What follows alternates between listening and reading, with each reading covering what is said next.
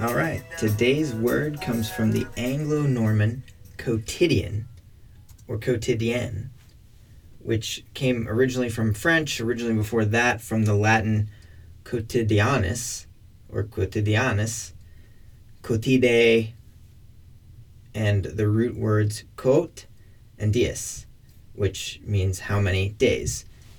Over time, it started to mean every day, something recurring, something a little bit more mundane even. It was actually used in a Shakespearean play talking about the quotidian love that one character felt for another.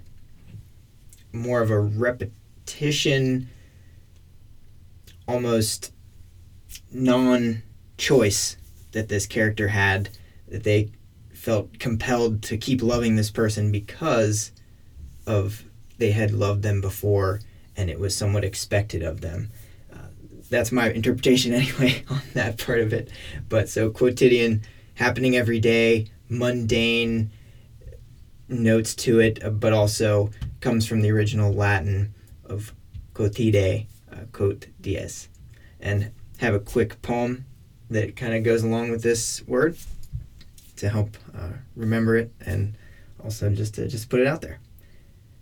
Quotidian fondness felt forever, respectfully, perpetually, unknown. To be honest, the quotidian is flawless, lawless, obligatory, unsown. Mundane, come again? Thoughtless, flauntless, originally, ought to be, outgrown. So that's the word of the day, quotidian.